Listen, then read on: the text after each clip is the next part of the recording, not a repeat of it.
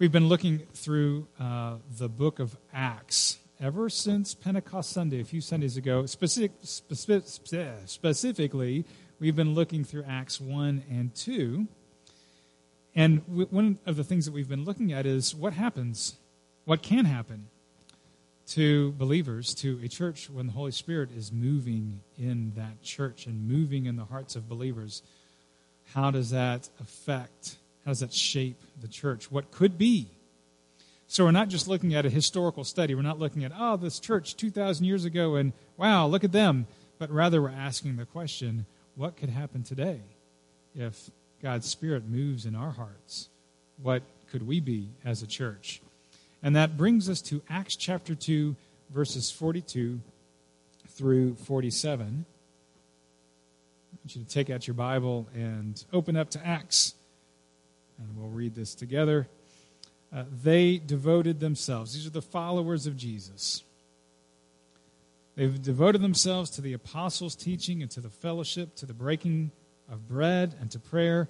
Everyone was filled with awe at the many wonders and signs performed by the apostles. All the believers were together and had everything in common. They sold property and possessions to give to everyone who had need. Every day they continued to meet together in the temple courts, and they broke bread in their homes and ate together with glad and sincere hearts, praising God and enjoying the favor of all the people. And the Lord added to their number daily those who were being saved. Now, when you read this from Scripture, I don't know about you, but it kind of is inspiring to me. I enjoy reading that description of the church. One of the reasons why I am in ministry is because of a somewhat similar experience in college when I gathered together with a community of believers, and we were together very often, and we ate together, we studied the Word together, we worshiped together, and I was just deeply changed by that community. How would you like to be a part of that kind of church, that Acts 2 church? Yeah, that's great, we might say. But then, when you start really examining these habits that this early church displayed, you might actually start second-guessing that a little bit. And as I reflected on this passage over the past couple of weeks, I couldn't help but think of how this would play on an episode of Family Feud. So think of that game show, choose your favorite Family Feud host, and imagine examining, ranking the description of the early church in its appeal. So we surveyed 100 people. Top answers are on the board. Try to find the most popular answer. Which practices of the ancient church in Acts 2 would you like to keep today? And you slam on the buzzer. Ding, ding, ding. Prayer. Let's see prayer. And it's, ding, it's the top answer. Woo, we want prayer in our church. Next, down the line. How about worship? Worship, it's up there as well. How about reading and studying the Word? The Bible, ding, it's up there, and on you go down the list, and it gets a little lower, lower, lower in rankings, and then you kind of get to the bottom, and someone then maybe suggests, even questions, how about sharing our possessions with one another? Yeah, good answer, good answer. And it's way down to the bottom of the list. It doesn't even make the Family Feud board. Because we're not talking about sharing our possessions like, hey, I need to borrow your lawnmower. Can I have it for a few hours? Or, ooh, my car's in the shop. Oh, let me loan you my car. That's not the sharing of possessions that was going on in Acts chapter 2. But rather, it was sharing financial needs like, I will sell my stuff to take care of your financial need so that you can pay your bills.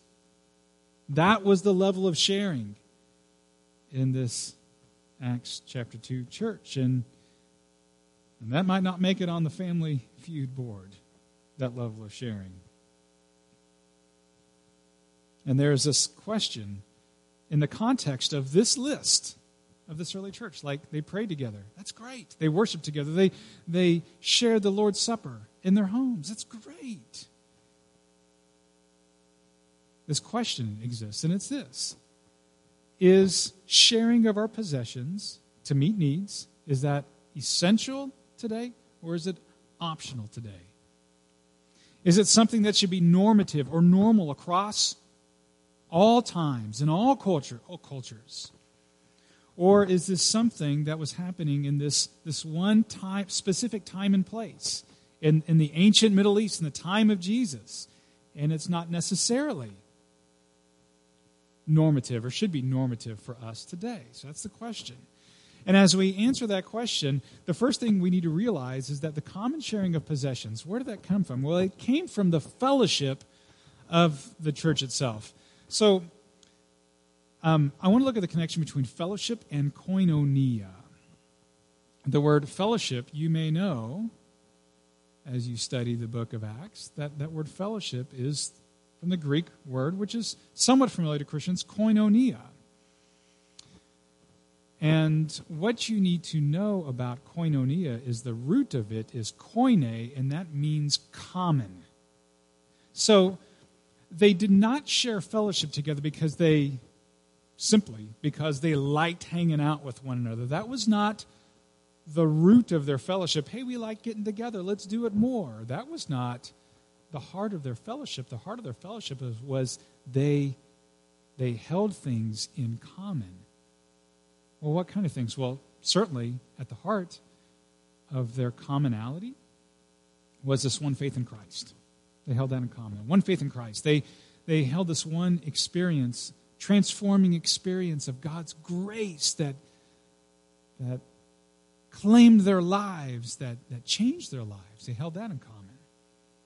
And out of that commonality, out of that fellowship, they started sharing all of their possessions and having that in common. Now, historically, think historically, there are some examples of people that shared this same practice of giving up all of their possessions and holding it all in common.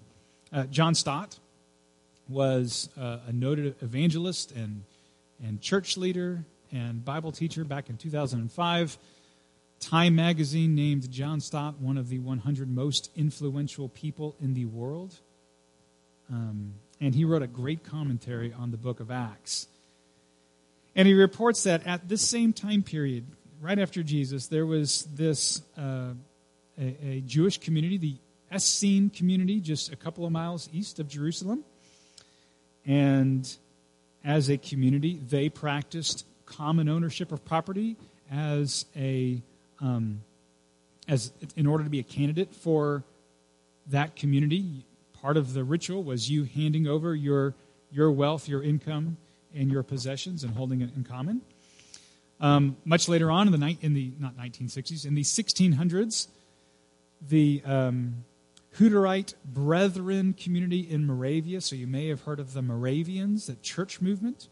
They made common ownership of property and a condition of membership in that community. It's kind of interesting. Probably the most familiar or famous name from the Moravians is a fellow named Menno Simons. So Menno, think Mennonites. That's where we get the word, the name Mennonite Church. He was probably the most well-known leader in that community, and he actually said something different. He said that they did not practice this mandatory community of goods, and that this practice in Acts 2 of sharing goods was neither universal nor permanent. So it wasn't a mandatory practice. It was an optional practice. It wasn't universal for them. It was optional. And historically, you might think of individuals who were called or chose to give up all of their possessions. So back in the 12th century, St. Francis of Assisi, perhaps one of the most famous and influential saints of all time. He came from a very wealthy family. And in a religious moment and experience, he chose to give it all up and live a life of poverty. But St. Francis, one of the reasons why he is so well known and loved is, though he lived in poverty, he was just a joyful presence. He was a joyful witness of Jesus Christ. More recently, you might think of Mother Teresa, who gave up all that she had so she could serve the sick and the poor, the least of these living in Calcutta, India. One day, a rich young ruler came up to Jesus, and he asked Jesus about receiving eternal life. You remember what Jesus told him to do to receive eternal life? Jesus told him, you need to, and Luke, let's see, where is this? I can't remember the scripture. Luke chapter 12, verse 33. He says, sell your possessions. Oh, no, I'm sorry. I gave you the wrong scripture reference. That's later on in Luke that he talks to the rich young ruler. But he tells the rich young ruler, that sell all of your possessions and give to the poor.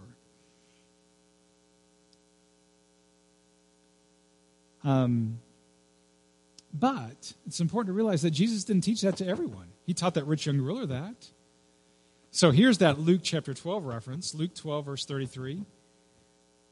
Jesus says, sell your possessions and give to the poor. But it doesn't say sell all your possessions in Luke 12, 33. It says sell your possessions, give to the poor. You might think of Zacchaeus.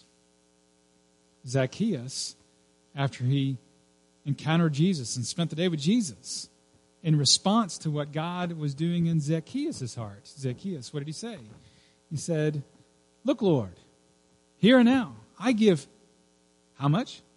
Half of my possessions to the poor. And if I've cheated anybody out of anything, I will pay back 4 times the amount. And Jesus said, that's great. That's a very appropriate response to what God has done in your life. And salvation has come to your life, Zacchaeus. So for the rich young ruler, Jesus said, give all of your possessions. That's the appropriate response. Zacchaeus said, I'm going to give up half of my possessions. And Jesus said, that's an appropriate response.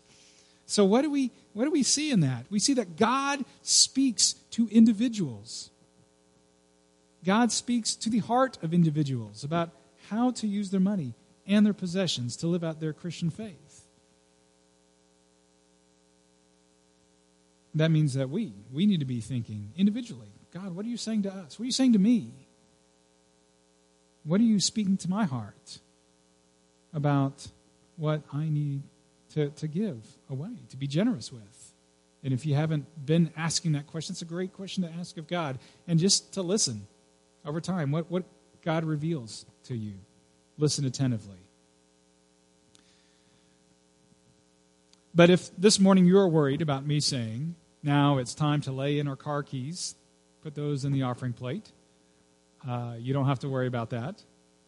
Because as we look at this scripture, it does not appear that this practice of common possession is something essential, universal, a mandatory practice that we must follow, this common ownership of all of our possessions.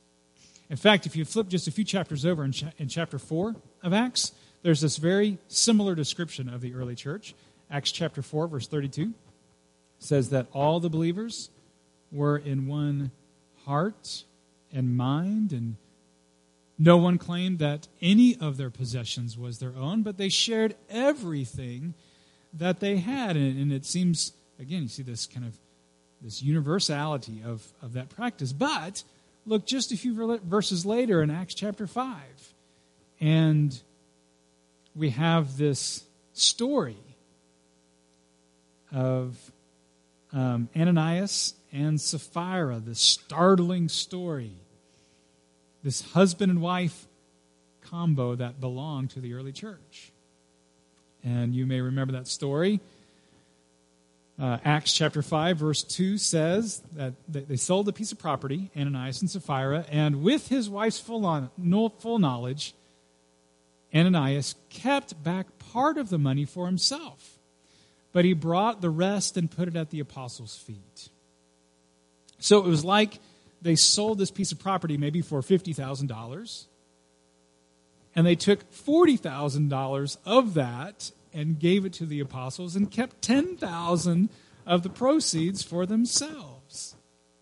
Is there anything wrong with that? No. The only problem is that Ananias was deceptive about it. He was dishonest about it. And he said that the $40,000 was the full price of the land. He acted as though he had given the apostles all of the proceeds, and he lied about it. Now, here's where the story gets interesting. Peter said to Ananias, "Didn't it belong to you before it was sold? And after it was sold, wasn't the money at your disposal?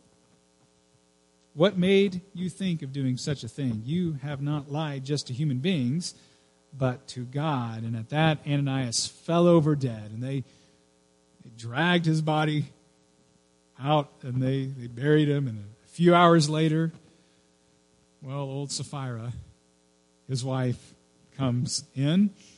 "Where's Ananias?" "Oh, he wasn't looking too good. He's probably out lying around somewhere." And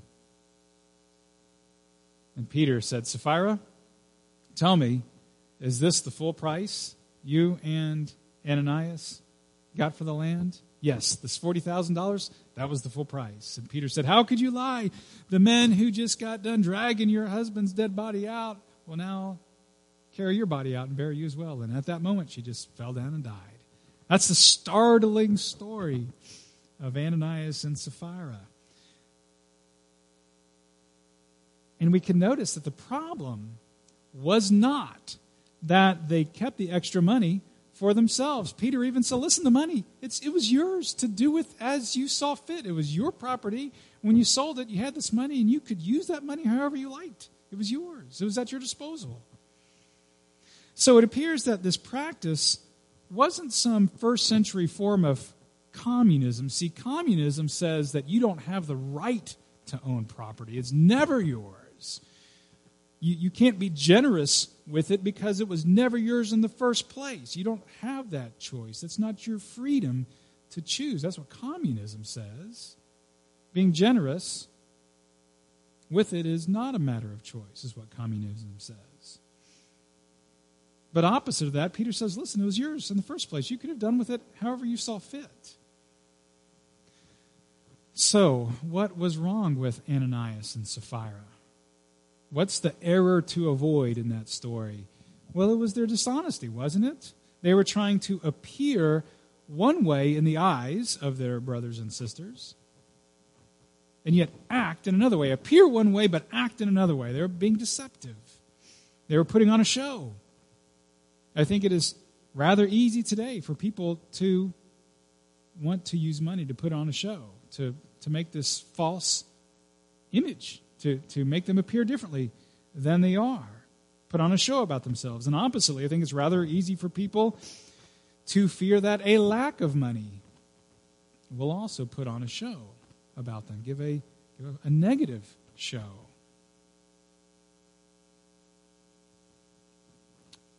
But in this early church, that wasn't going on. They saw money differently. People did own property. They did have a choice to be generous with it, and they willingly sacrificed it. They saw money much, much differently than a lot of people do today. And it was beautiful. So what I want to finish with is just look at a couple of things. One, why should we be generous, and how should we be generous? So why should we be generous? One, Jesus teaches generosity. Jesus had a much different outlook or perspective on money than a lot of people do today. A great example of this was when a man came up to Jesus and he told him, "Tell my brother to share the inheritance, to divide up the family inheritance with me." And it seems like a kind of a legitimate request, right? I'm being treated unfairly, Jesus. Step in here and get my brother to be right with me, do the right thing. Give me what is rightfully mine. And Jesus must have sensed something in his heart, because here was Jesus' response. Jesus said to him, "Be on your guard against all kinds of greed. Life does not consist in an abundance of possessions. Don't seek wealth to measure your life, to put on a show about your life." By hanging tightly onto our wealth and possessions, we perpetuate a fairly individualistic society. I want what is rightfully mine.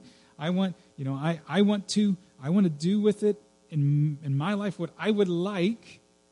I want to make an appearance, give an appearance of myself to others. I want to do my own thing. You go do your thing, and good luck with that. And Jesus was urging people, don't take that attitude towards money and wealth. Don't see it like that. Don't see that your identity depends on the wealth or the lack of wealth that you have. This leads us to the second reason to be generous, and that is shalom requires generosity. See, when we live in this individualistic way, it breaks down the peace that God wants to build in our world. And a couple of Sundays ago, we talked about this word shalom, which is another familiar word from the ancient languages of the Bible. And it means peace. But it means more than just individual peace, much more. In fact, it doesn't mean individual peace at all. It means collective peace with all of the people.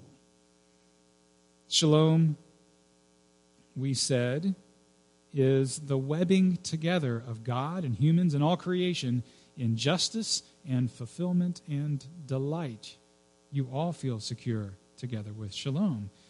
So when you look out in the world and you see hungry and lonely and homeless and impoverished people, and you say, it should not be like that, what is that? That is your heart calling out for shalom, crying out for shalom.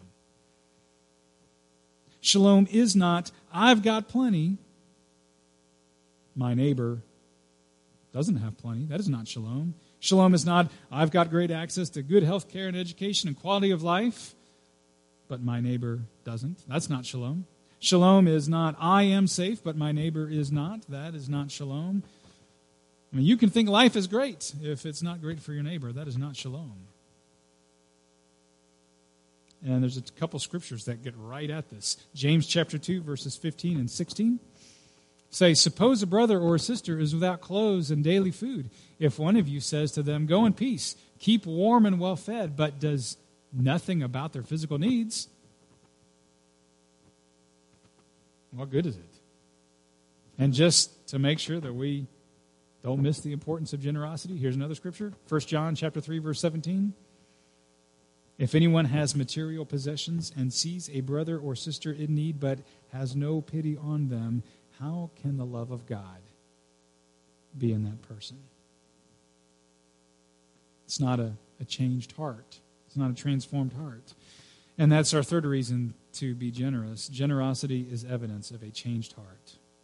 I think it was John Calvin who said of this description of this early church in Acts chapter 2, he said, if you are not moved by this scripture to live more like this, you really have a hardened heart. See, the scripture is about generosity that is very contagious. And remember the last verse in there, 47, that the Lord added to their number daily those who were being saved. It was contagious generosity. And yes, in order to be generous to others, that means that we spend sometimes less on ourselves, or we enjoy less stuff for ourselves so that we could be generous.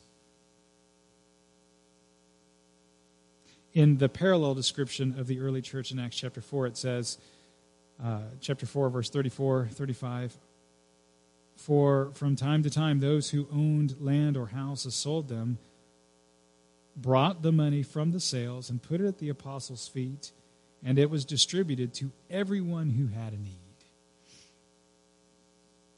And so we get this picture of the early church. They read the apostles' teaching. They read their scriptures together. And they prayed together, and they shared the Lord's Supper together and in one another's homes. That's what's meant by the breaking of the bread in that scripture. And they praised God together. They did all of this together, and their hearts were then changed together.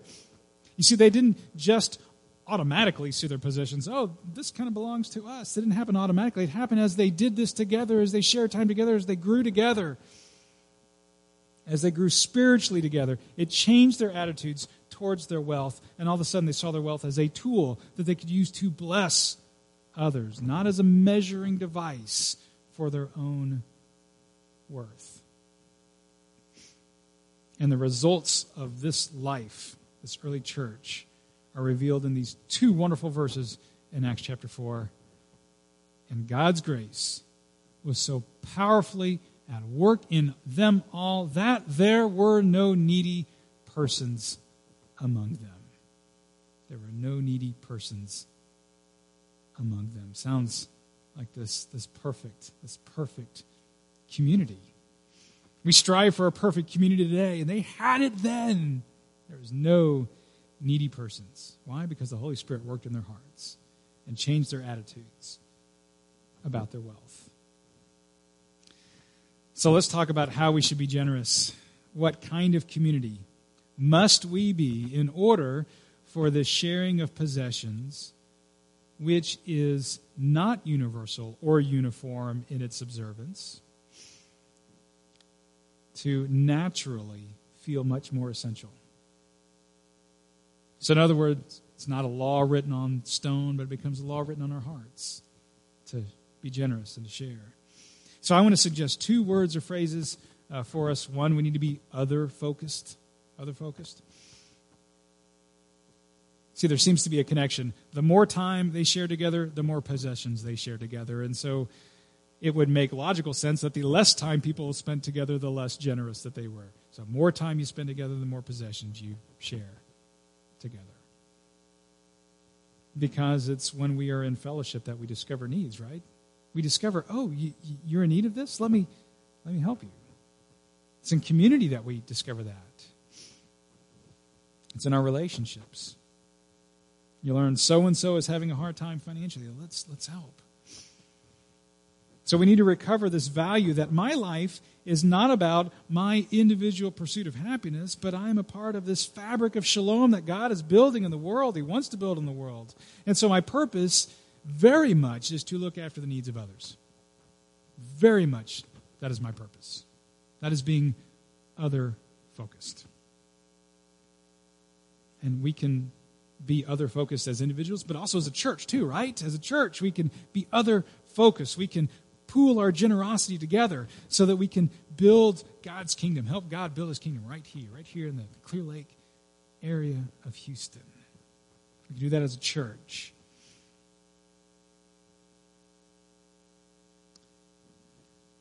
And notice that discovering needs, it's not automatic. You've probably had the experience where you've spent a few hours with someone, you just chit-chatted, a little small talk. And the conversation might seem like it gets about an eighth of an inch below the surface, and you don't really get to know that person. And you feel like, I don't know him or her any more than I knew before. And so therefore, another word for us, we need to be transparent. Verse 46 of Acts 2 say that they broke bread in their homes and ate together with glad and sincere hearts. And that word for sincere, it's an odd word. I looked all throughout the New Testament about the word sincere. When is the word sincere used? And this is the only time that it appears with this term, this certain term. And the certain term literally means not stony ground. So everywhere else in the New Testament where you see the word sincere, it's usually a translation of not hypocritical. That's what the Greek word would mean, not hypocritical. But here it means not stony ground. Isn't that an odd term? Without rocks in the ground. In other words, it's smooth. There's nothing underneath the surface. They were transparent in their hearts. They weren't hiding anything beneath the surface. They weren't using their money or their lack of money to define who they were, right? Income status wasn't a barrier to their relational status. People weren't envious of one another. And one reason was that the needs of every person was met. See the key there? When everyone's needs are met, it breaks down that money barrier that can exist between people. How do you achieve this? Well, you make someone else the treasure of your heart. And of course that is Jesus. Jesus became poor so that you could become rich. Jesus gave up his life so that you could have it all. Jesus says, all that is mine, it is yours. Jesus gave up his status as the supreme Lord of all, the universe, over the universe, so he could come and so that he could serve you, so he could serve us. He shares what is his with us. Jesus is the treasure of our heart. And when Jesus is the treasure of your heart, you see your money and your possessions much differently. You know, there's been a lot of talk these last few weeks about the need to level the playing field, or the need to fix this great imbalance of wealth that we see in our country between the really rich and the really poor. And there's all kinds of different answers out there, and you can choose which one you want to disagree with, which one you want to agree with. That's up to you, but let me tell you one thing. This is what I know. I know this. The leaders of sharing should be the church, should be Christians, followers of Jesus. We should be the most caring, most generous, most willing to meet a need. Because of anyone, we should be the most able to let go of this misplaced meaning that people so often give to money, on what it says about them as a person and their identity. What is your identity? You are a beloved son or daughter of Christ, the King. Let's pray. Our Lord and our God, we thank you that you make all of your promises a yes to us in Christ. We do not have to worry about doing without in life. You are generous, and then you put us in a very generous family. And as we live towards being very Christ-like in our giving and in our generosity, we pray, Lord, that you would build your shalom, that we would feel at rest, that more and more we feel secure, and that you would grow that shalom, that peace that touches everyone around us. Will you build that here? Will you do that here in our lives? Help us to give up what can be like a stranglehold on our money, on our wealth. Yes, we're free to do with it as we please. Yes, and thank you, Lord, for freedom.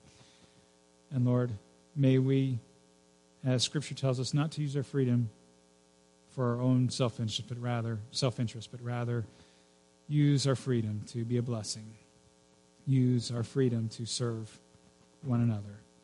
Use our freedom to love our neighbor as ourselves. For we are deeply loved by you, our Lord and our God.